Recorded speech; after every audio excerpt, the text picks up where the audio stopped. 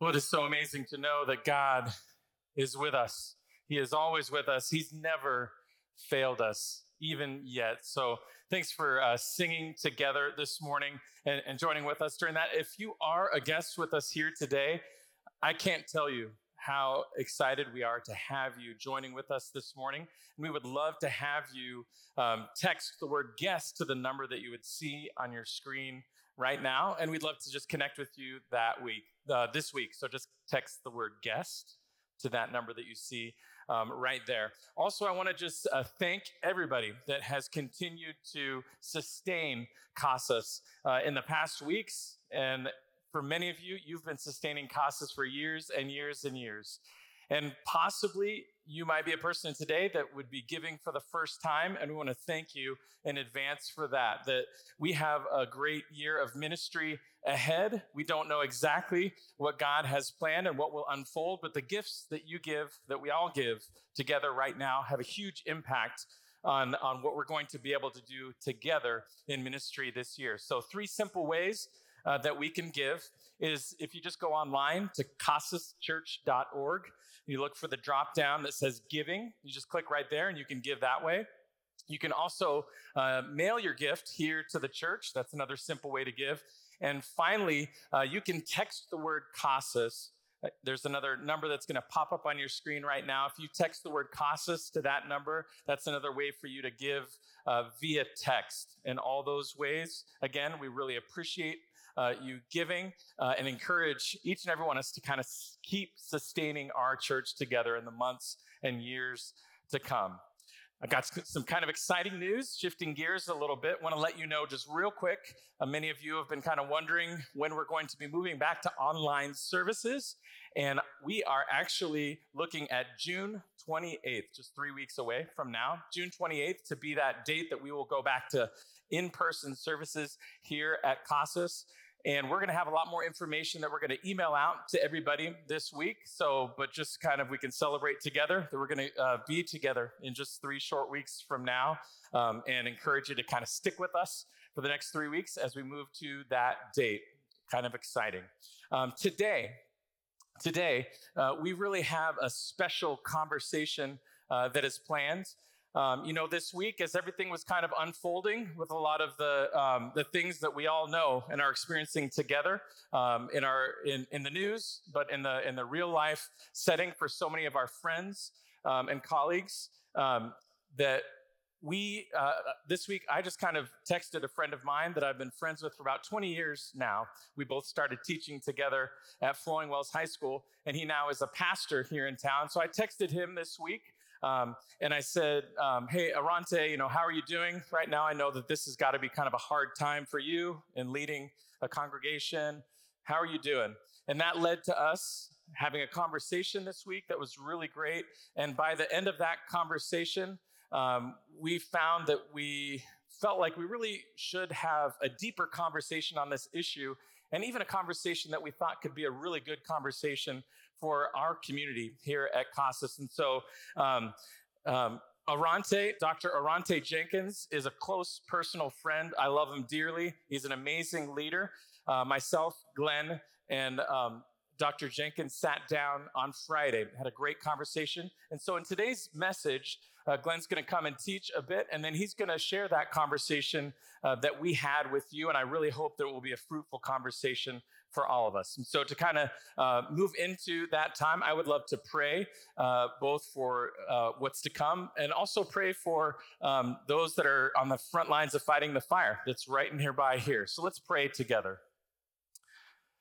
Well, God, we are thankful to be able to have the opportunity together as a community here this morning to really be able to focus on you, God, and focus on your love, the love that you have for all of creation, all people. And this morning, we really feel like it's an important time, God. We feel like you have called us to share this conversation with our community. So, God, I would just pray for your Holy Spirit to really move among all of Casas people, any guests that are watching online right now, and anybody that will continue to watch in the weeks ahead to watch this service. God, just pray that you would be speaking through it, and I pray that you would just open our hearts, minds, and ears to really hear what you have in store for us, and to hear Dr. Jenkins kind of share from his heart and some practical things that we can move together in. Father, we also pray, Lord, for the fire that is right nearby.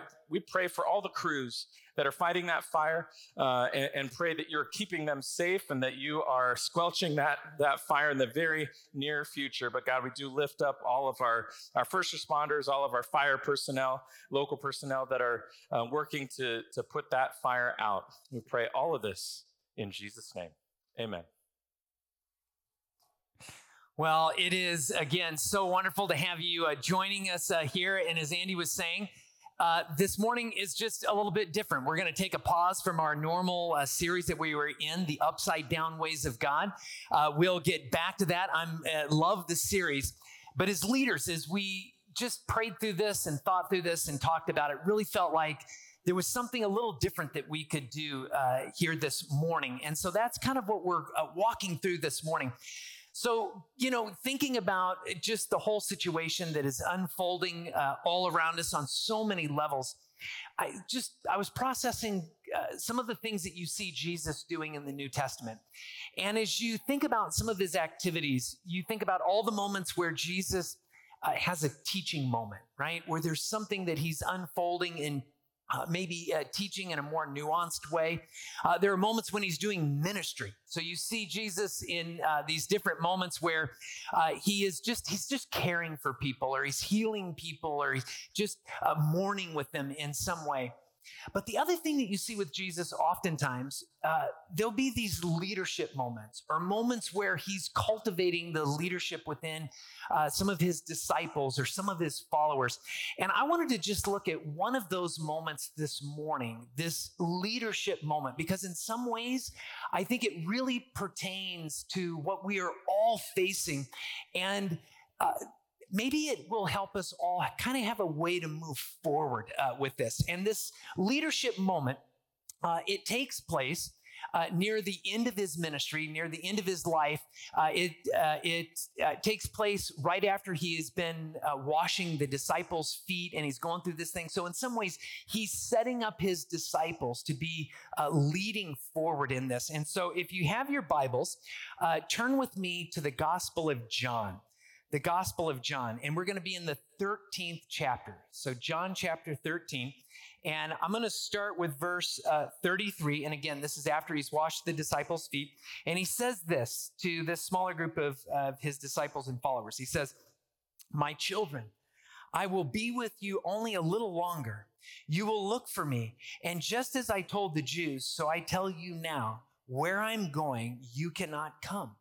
And of course, this creates a little confusion for them, like, what does this mean? And of course, Jesus is not saying, I'm going to leave and I'll never see you again or any of that.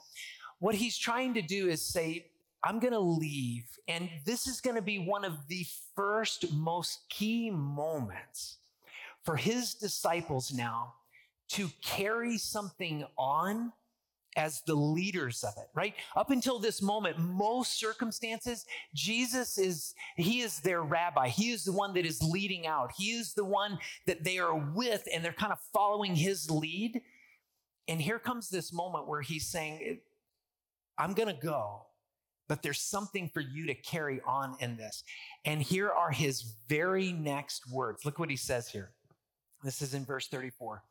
A new command I give you, love one another as I have loved you, so you must love one another.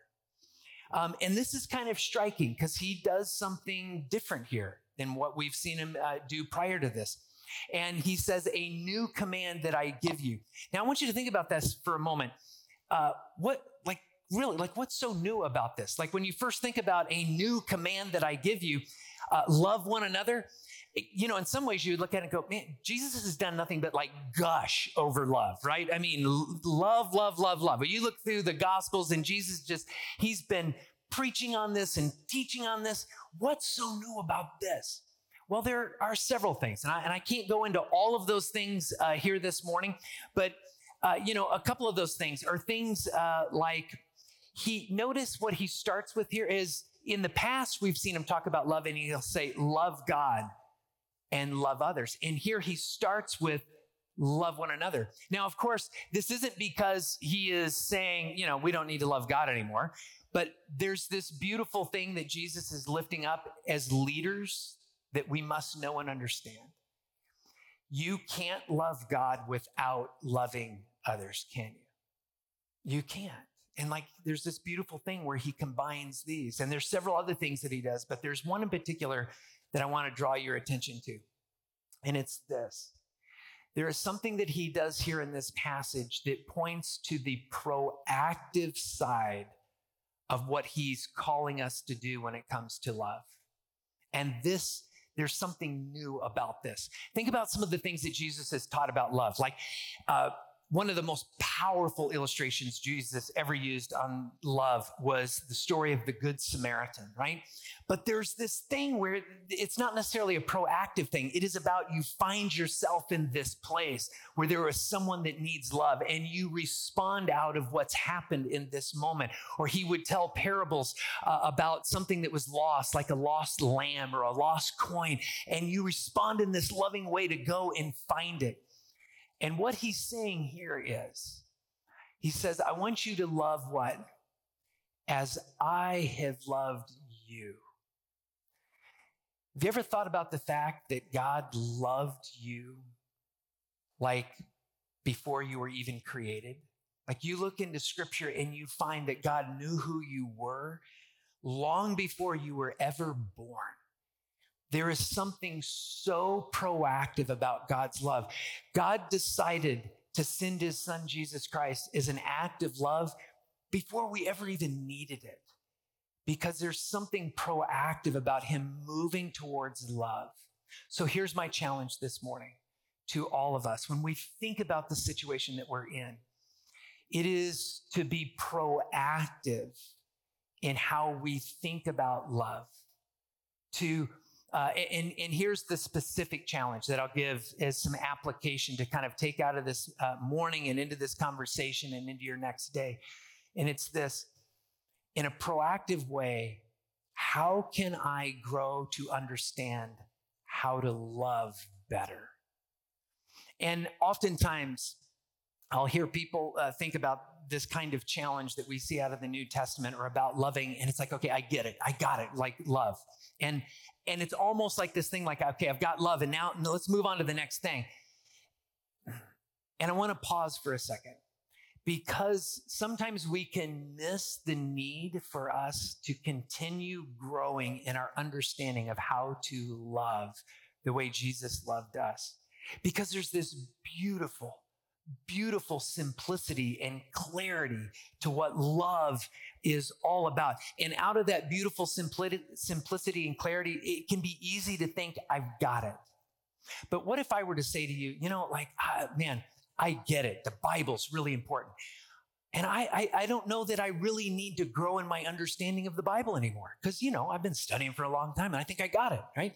If I said that to you, you would go, Glenn, first, you're a little crazy. And that's not why? Because of course there is more for me, for you, for anybody to grow in our understanding of Scripture. You could go a lifetime and there would still be so much to grow in your understanding of Scripture. Can I challenge you with this? The same is true, maybe more so, when it comes to love. You and I can go a lifetime, and there is still more to grow in our understanding of how to love the way Jesus loved you and me. And so be open to that. Be proactive in that. And it's really out of that spirit and that understanding that we sat down this week with Arante and had this conversation to try and understand, to try and grow in love. And out of this, I had the best time with an old friend and now a new friend in seeking to take Jesus's words in growing in understanding of how we could love more. So I hope you'll join us and watch this conversation. So Devontae, it is wonderful to have you here. And so one of the things that I've loved most is you have a name for Andy here that we've not heard yet. Who's Andy? Right. Yeah. AT. I know this guy is AT. Yeah. Yes, sir. Back in the day. Yeah. So I think around the office now, it's going to turn into AT. It's going to turn into AT. Yeah. Yeah. And I just know him as Jenkins Yep. or Coach Jenkins. Yeah. There you go. You coached. I did. When he and I met at Flowing Wells, we were teaching. I was an assistant football coach also. So you all taught together at Flowing Wells. Yep. And you are a high school principal. Yes, sir. 15 years. 2021 school year will be 15 years. And you're a pastor. Yes, sir. And it'll be 7 years in October. I don't have enough time to get my job done. And man, everything you're doing, I'm like, man, that's, yeah. Early start to the day. What time are you up every day? 3:45 is usually the time I get it done. It's nice and quiet. It's peaceful in that. At Yeah, that because time. the whole world's asleep, man. Exactly. That's sweet. Well, when did you become a pastor? Tell us a little bit about that in your church. I became the pastor of Friendship about 4 years ago. And so that relationship has been there. Actually, there were two congregations, Our Father's House Fellowship and Friendship Missionary Baptist Church, that merged. And it was a wonderful union. And we've been growing and serving the kingdom ever since. That is Yes, awesome. sir. Yeah. And tell us just a little bit about where you grew up and maybe what that was like. I was born and raised in Baton Rouge, Louisiana. We've been here in Tucson since '99, but I was born and raised in Baton Rouge, Louisiana. And so one of the things that in the times that we're in, you would not believe, if I asked the question, if I posed the question to both of you, if you would believe that a person born in 1975 would have seen a cross burning in their lifetime, I'm not sure your response would be one that you would say, yeah, that was possible. Right. Yeah, I was born in 1975, and in my lifetime, I've seen a cross burning in a yard in South Louisiana. And so, so you're familiar, obviously, with everything going on in our country right now and what's happening.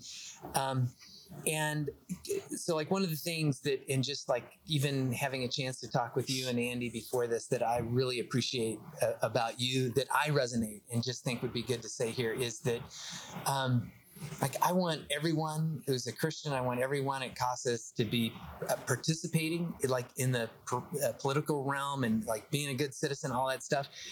But as a church, and I know you feel this way too, just hearing you talk, the church is not a political entity. Right, correct. Yeah. I want Republicans, Democrats, independents. I want to be able to sit in the room and share an experience and what it means to be brothers and sisters in Christ. But if they outlawed Christianity tomorrow, our mission wouldn't change. Right. It is still about leading and moving people towards Christ in meaningful ways. And we've talked about that a bunch around here. And so when you think about this whole thing here, have you experienced where it just wants to be pulled into everything political? What's that been like for you? See, I encourage the people at Friendship Missionary Baptist Church, or anybody that I encounter, we as kingdom citizens, we as members of the body of Christ, it is our job to be involved and engaged in our civic responsibility that is politics, but not to become political, not to be swayed by every wind and doctrine, but to stick to things that are truths contained in the Word of God. We have a civic responsibility. We have to vote.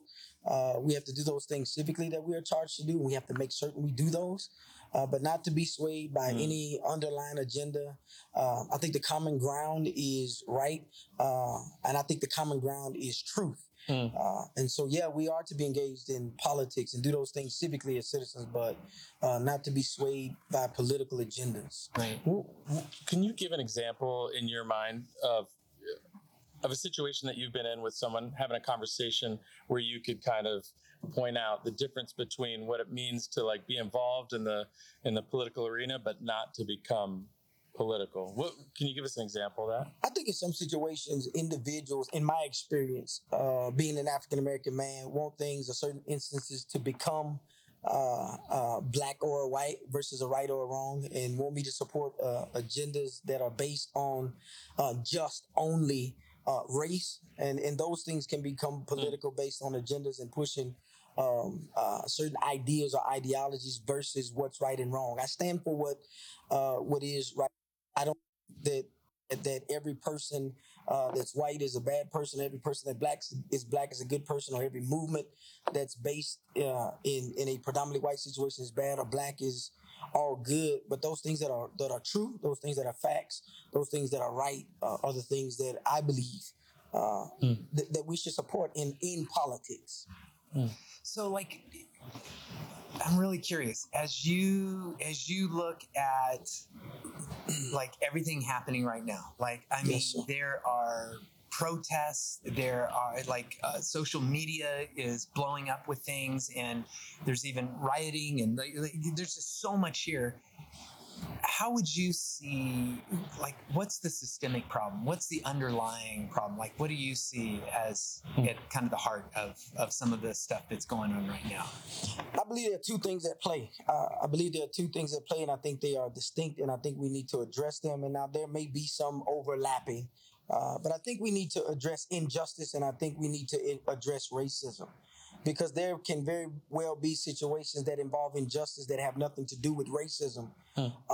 And so I think we need to identify, again, the times in which we're living. I think there's an overlap in situations that are going on in our country, but I think that when we address each situation individually, because injustice can be enacted upon by or facilitated by somebody of any race, of any color, any creed, any background. Somebody can commit an unjust act, one person to another, that I think could be very different from racism, which people will have a belief of superiority based on race or color. So those two things are at play. And I just think in every situation, we need to examine them both and give credence to them both and address them accordingly. There are underlying reasons, tones relative to what's going on in our country that do involve both, but I think we need to make certain we address them. You know, I think about the current times, and actually two really clear examples in the recent past. One obviously being George Floyd, and then also Ahmaud Arbery. Correct. And I think about those two instances there, specific to what you're sharing right now. How would you kind of draw some comparisons and differences with regard to what you're talking about with injustice and, you know what I'm talking about? When I personally examine the situation, I've seen video footage, I've seen newspaper articles and information relative to the situation that went on with George Floyd. I watched the video, and I do believe that Officer Chauvin, a former officer, however you want to label him, committed an act that was severely unjust, criminal. I don't know him as an individual. I have not seen evidences that point to him being a racist. Did he abuse power? Absolutely. Did he commit a criminal act? Absolutely. I just don't have evidences. I don't know enough about him to say that he was a racist. Very unjust, though, very criminal in his behavior. The situation with Ahmaud Arbery, there's details surrounding that situation, surrounding what happened in that incident as recently as released this morning, that detail racial overtone. And undertone, if you will. And so in those two situations, again, those are very clear examples. I believe something that we can clearly see was unjust and criminal, that unless there are evidences out there that say or point to the fact that Mr. Chauvin is a racist individual versus somebody who just neglected his power or abused his authority, versus in the situation with Ahmaud Arbery, there are evidences out there that speak to racism. And as far as what you've said, addressing those really separately. Yes. And being able to get to that part of the conversation. Address them separately, identify them. And again, if there are overlapping circumstances that join the two in any particular situation, I think they definitely need to be adjoined. But, I just very seldom have ever seen in my life, because there are black officers that commit acts of injustice, but I haven't in my lifetime or my experience seen where a black officer committed an act of injustice where he was labeled racist, right? Unjust, yes. Criminal, yes. And so, yeah, I think you got to identify the both. And if there are overlapping circumstances that join the two in a situation, then definitely they need to be together in the conversation. So, like, there's something like super refreshing about just. So you carry like this assumptive thing that, like, I've noticed where it would be so easy to just assume all of these other things, but the way you kind of divide out this thing of there's a difference between injustice and racism. They may overlap, and they may be the same thing, Correct. but one doesn't necessarily mean the other. Like, you really look at things, and from an assumptive standpoint, are looking at those different, and if it plays out, okay, both are there, but maybe not. Absolutely. So, that's got to make you unpopular at times from people on every side. It does from time to time, because again, in the situation in which we live, whether it's taught or whether it's based on our experience, right? People want us to do that. They want us to say that every white officer or every black officer that enacts an unjust or a crime or something criminal, one person to the other, we want to label that person as racist. I think you, again, based on facts that are presented, and because a lot of time I'm asked to stand on issues labeled as black, and they are not black issues. They are just unjust. And so they are not based on race. They're just based on a criminal act or an unjust act committed to somebody. I believe that whether it be black or white, whether it be our Native American brothers and sisters that experience certain things, or our Hispanic brothers and sisters that experience certain things, if it's unjust, then let's stand on unjust unless there is a tone of racism. If it's something that somebody is being denied certain inalienable rights, then let's talk about those things. People removing or robbing people of those certain basic rights. But if it's not an overt act then of racism, if it's just unjust, we don't need to compound the problem. Right. We don't need to add bricks to the walls that divide us. And when we make issues, create issues that are not just to compound those things, I think it makes our situation a lot more difficult. And sometimes when I make statements such as these, when I don't only stand on black, or when I see the negligence even within my own race, it does make me so where did you get that? Like, so that's that assumption. In some ways, you're trying to assume something better about another human being, even if they've done something wrong. It's not like just piling more bricks on. So, like, in a real personal way, like, where was that developed in you as a human being, as a follower of Christ? Where did that come from? I think taught by my parents, rooted and grounded in my relationship with God. And I don't like to use cliches, but here is one. In the worst of us, there is some good. And in the best of us, there is some bad.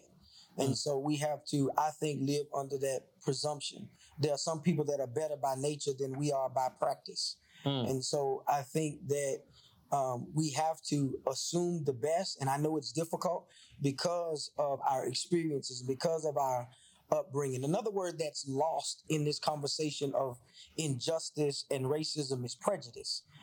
Because a lot of times people lump them into one and the same. Okay, wait. Say that. Make that distinction again here, because this is going to be important. Three things I believe when you talk about the context in which we're talking. When you talk about the basis of me looking at the good in people versus assuming the bad, we could talk about racism, we could talk about prejudice, but the injustice. But the other word is prejudice, and prejudice may not have anything to do with race. Prejudice is I'm taught a certain thinking or a way about a certain thing or about a certain people, whether that's formal teaching or whether that's based on my experience. I think all of us have a certain level of prejudice based on formal education, informal education, and experiences. Now, what we do with that is most often, it's one of two things or three things. We assume the worst. Here's the situation in which I'm about to encounter. And because of my experience, my prejudice toward that situation is to assume the worst. Or we can assume here comes this situation, or approaching me is a circumstance, situation, or person, and I can assume the best until they show me otherwise. And my predisposition or my prejudice is to lean toward the better in people. And So, like in a real practical way, like so just Absolutely. hearing this just hit me in a real practical way. That I could see and I'm going to play both sides of this. yes, sir. I could see a police officer, they're getting ready to arrest someone and they're being rough or hard. I can immediately assume the worst, that police officer, because of attitude or whatever is, they're going to abuse their power. It's racism, whatever. Or I could try to assume the best. And it's not to pretend that if there is something unjust, to pretend like it's not there and Correct. explain it away. Correct. But it's just not to go to that bad place first. But the reverse is true too. I could sit back and see people protesting, Correct. going out in the street and assume the worst about them, that they don't care about America. They don't care. They're being selfish. Or I could assume the best in saying, out of the conviction of their heart, they see something that needs to be addressed or moved forward. And so like hearing you say that, like it just, you should preach this sometime. Every black person you saw in a protest doesn't hate white people. Every black person you saw in a protest they don't think that white people are bad. They're not. All of the black people you saw in protests are not there for a race issue. It may be involved in some situations, but they may be there. I would venture to say that they are there because of injustice. Now, of course, there are other things in our country that are going on that involve race, but I don't think every black person you saw in a protest over the last week and a half, 2 weeks, hate white people.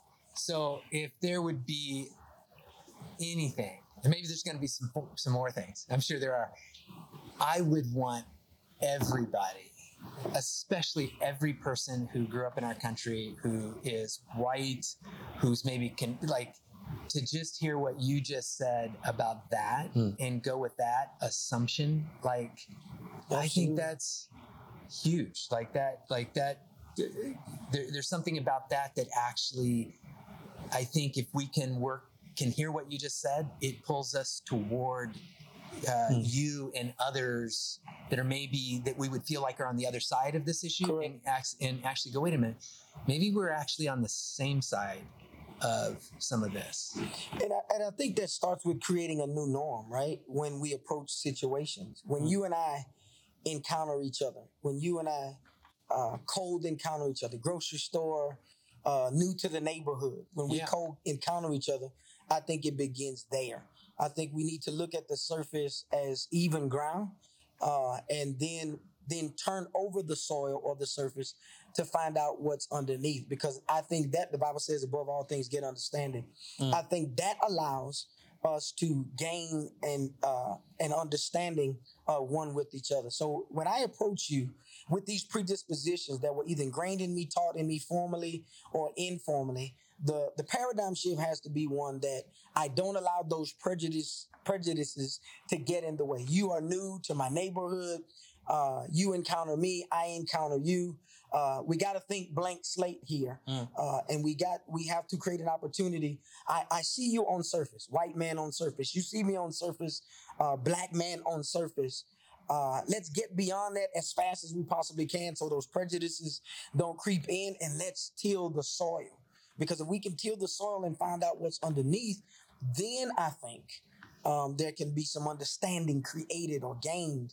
And then I don't want to, because I definitely don't want to bring my predispositions or my prejudices, even if you're open, even if you're friendly, I don't want to bring them to the table, because you may have some things that are underneath, that are on the inside of you, that can help you connect to me.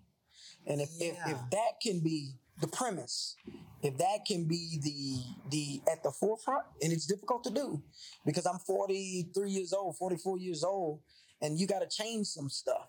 And so, but making a conscious effort to do that, I think then opens that soil for good seed to be planted versus don't till the soil, just continue to spray the seed. Let me tell you about black. You tell me about white. We sprinkle the seed on ground that has not been tilled, and it may not take root. It may not catch hold. Yeah, go ahead. I'm going to throw something out there. When you, as black person, great friend of mine, you hear the term white privilege. Gotcha. What is that? I know we talked about this a little bit earlier. What is share some of your thoughts on that. Can I talk about privilege, and then I can segue into white privilege. I think that when you talk about the race issues that are involved in our country, you do hear the term white privilege. I think from a black perspective, for being an African American male, I don't want white privilege. I just want the same rights. Keep your privilege. I think with equal opportunity, if I can get equal opportunity and equal rights, I can create my own privilege. Does that make sense? Because I have daughters, and just by way of you two gentlemen are leaders in the community, you're leaders in church, and you have children. And whether you agree with it or not, or whether it's penciled to paper or not, your children, when the pastor's children enter, there are certain privileges.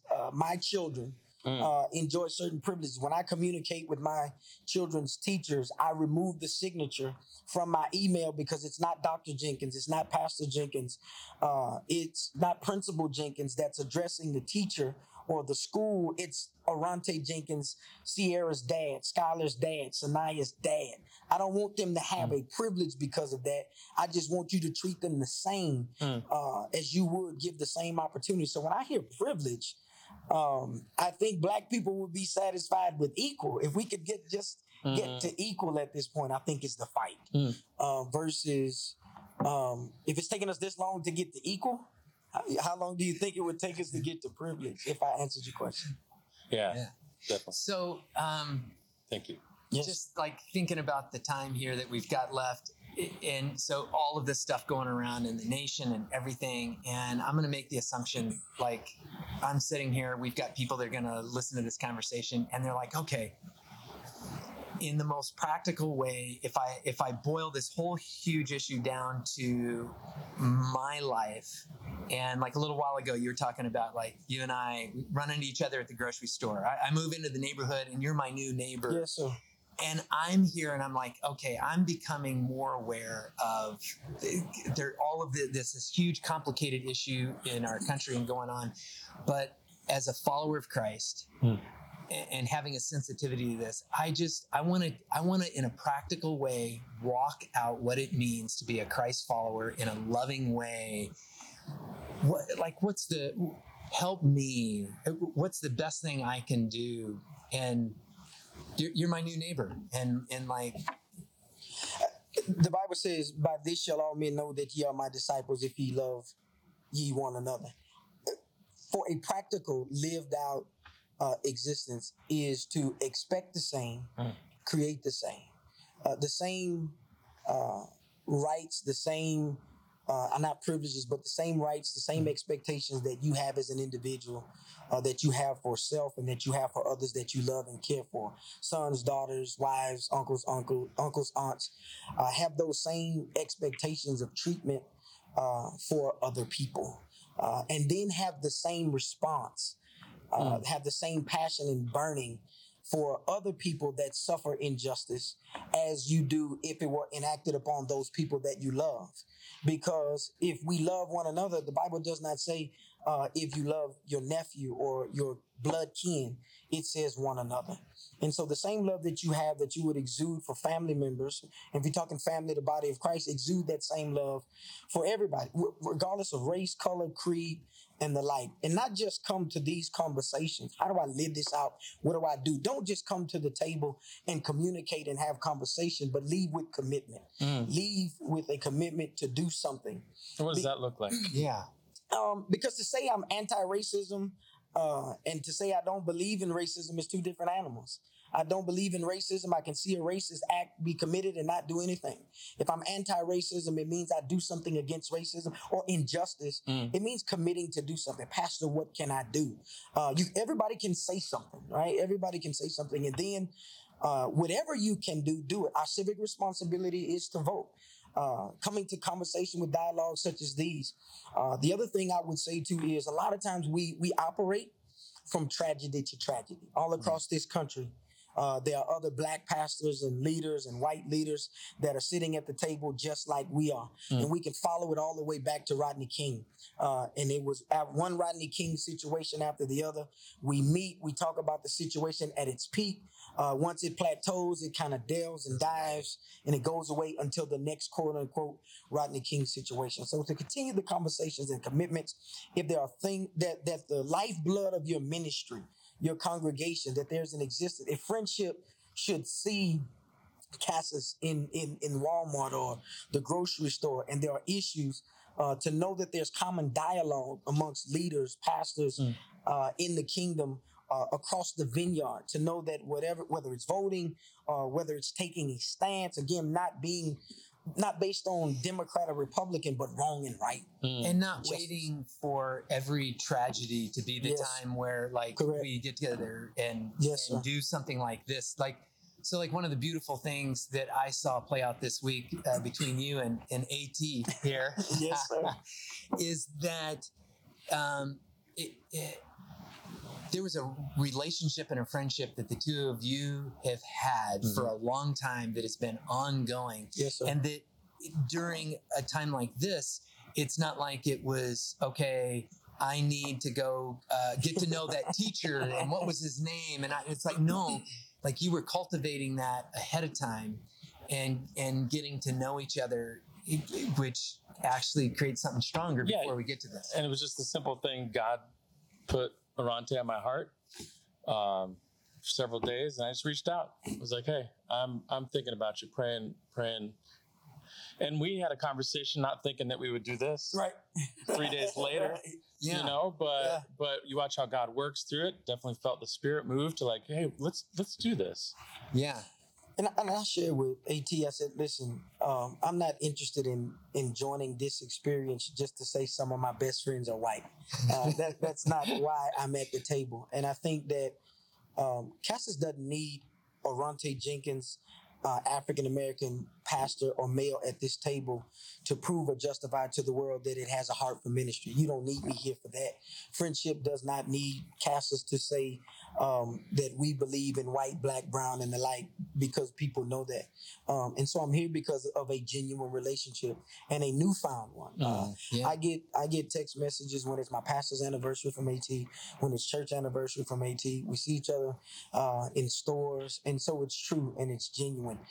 It wasn't for publicity. It wasn't for any photo op. It was true and genuine in advancing the Christ-like kingdom that we all serve in, and I'm grateful for it. Well, yeah, man. And I just love having you here and having this perspective. Thank you. And, we should keep this going. Absolutely. I hope as a country, we can find a way to move forward in a positive way. And I think churches can be a part of that and Christians can be a part of that. But probably, right, all of this is going to die down. Yes, sir. And as much as I hate the idea that it's gonna there'll be something else, it probably will. I hope we get better and better. Right. But maybe we should make sure we don't wait until the next bad thing and go, oh gosh, Yeah, and it's bridging the relationship. Again, it's when I will have shared with the friendship family and everybody I know the experience that I've had today. People will look for evidences of this experience. People are going to look out. Yeah, that was great. You all were at the table together. There were cameras, but people will look for what evangelism comes out of this. How are we evangelizing this relationship? How are we sharing with the world the commitment, not just the conversation and the dialogue that happened at this table, but the commitment. And for people that will hear this experience and share this experience and look across the landscape of the kingdom and see friendship continuing to voice efforts, not just that are rooted in African American or Black issues, but for the plight of people in general. And when people look across the kingdom and see Casas continuing the message that has come out of this conversation and this experience, by this will all men know that Casas and friendship are the disciples of Jesus Christ, because they're not just loving each other for being at this table, but they're loving one another across the kingdom. And so that's my sincere prayer. And that's the mission that does not change. Absolutely. That's the mission that goes above anything political. Absolutely. That's the beautiful thing that we all share in as pastors and churches and what we're trying to lead here. Absolutely. Yeah. So I hate to say this, but we're about out of time. Yes, but sir. Can we do this? I'd love to just have the three of us just spend a little bit of time and maybe pray for our churches and for our nation and people and stuff. And if you want to start, and we'll just go around, and I'll close this out. God, our Father, in the name of Jesus, we come, and as we often do in our petition, we want to pause to say thank you for being God, and beside thee there be none other. God, we thank you for the fellowship and the time in which we have shared. We thank you for this opportunity, not just for the conversation, not just for the communication, but for the commitment that will come out of this time shared together. I thank you for the leadership and the fellowship that's represented here. I thank you for Pastor Glenn. I thank you for Pastor A.T. I thank you for being in the wonderful company of these God-fearing, God-loving, God-serving men. I thank you for the Cassis family, who will continue to evangelize the gospel good news of Jesus Christ. God, look out across the land and country, across the kingdom. God, while the world says that there is civil unrest, we serve a risen Christ Savior who can help and heal all. While the world says there is pandemonium and a pandemic, we know that we serve the Prince of Peace. Continue to utilize us as your hands and as your feet, as your voice, as we evangelize the gospel good news. That healing comes, that help comes, that hurt is eradicated throughout our efforts is our prayer. Bless us now in Christ's name.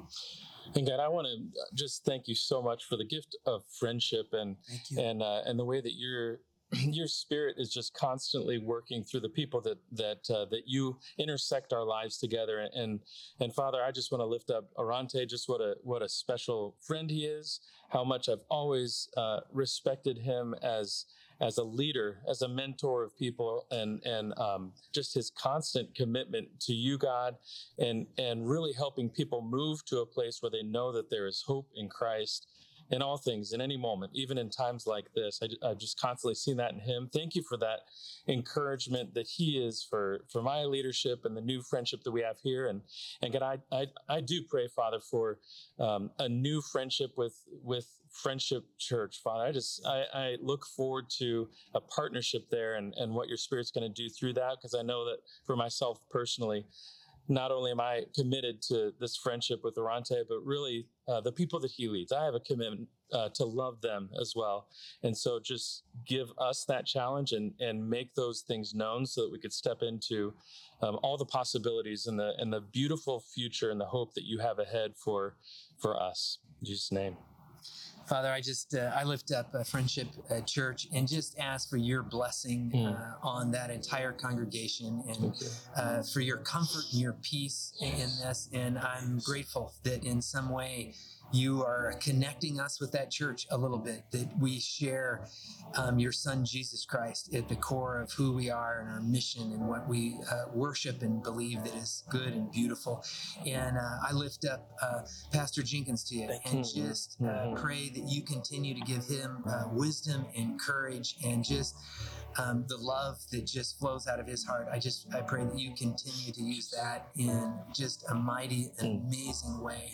And Father, I lift up Casas to you, that you would continue to work in our hearts and move us more and more of just living the love of your Son Jesus Christ out in the most practical way that leads other people back to your Son Jesus Christ. And lastly, Father, I pray that you would use your churches all over this whole country, all over the whole world, that the love that Christ has would be the leading edge that would actually bring healing to a world, into a country that still has so much pain and so much hurt and even confusion in figuring this out.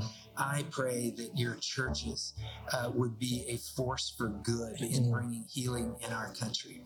And with all of that, and with just these two men here that I call brothers, it is in your Son's name that I pray all of this.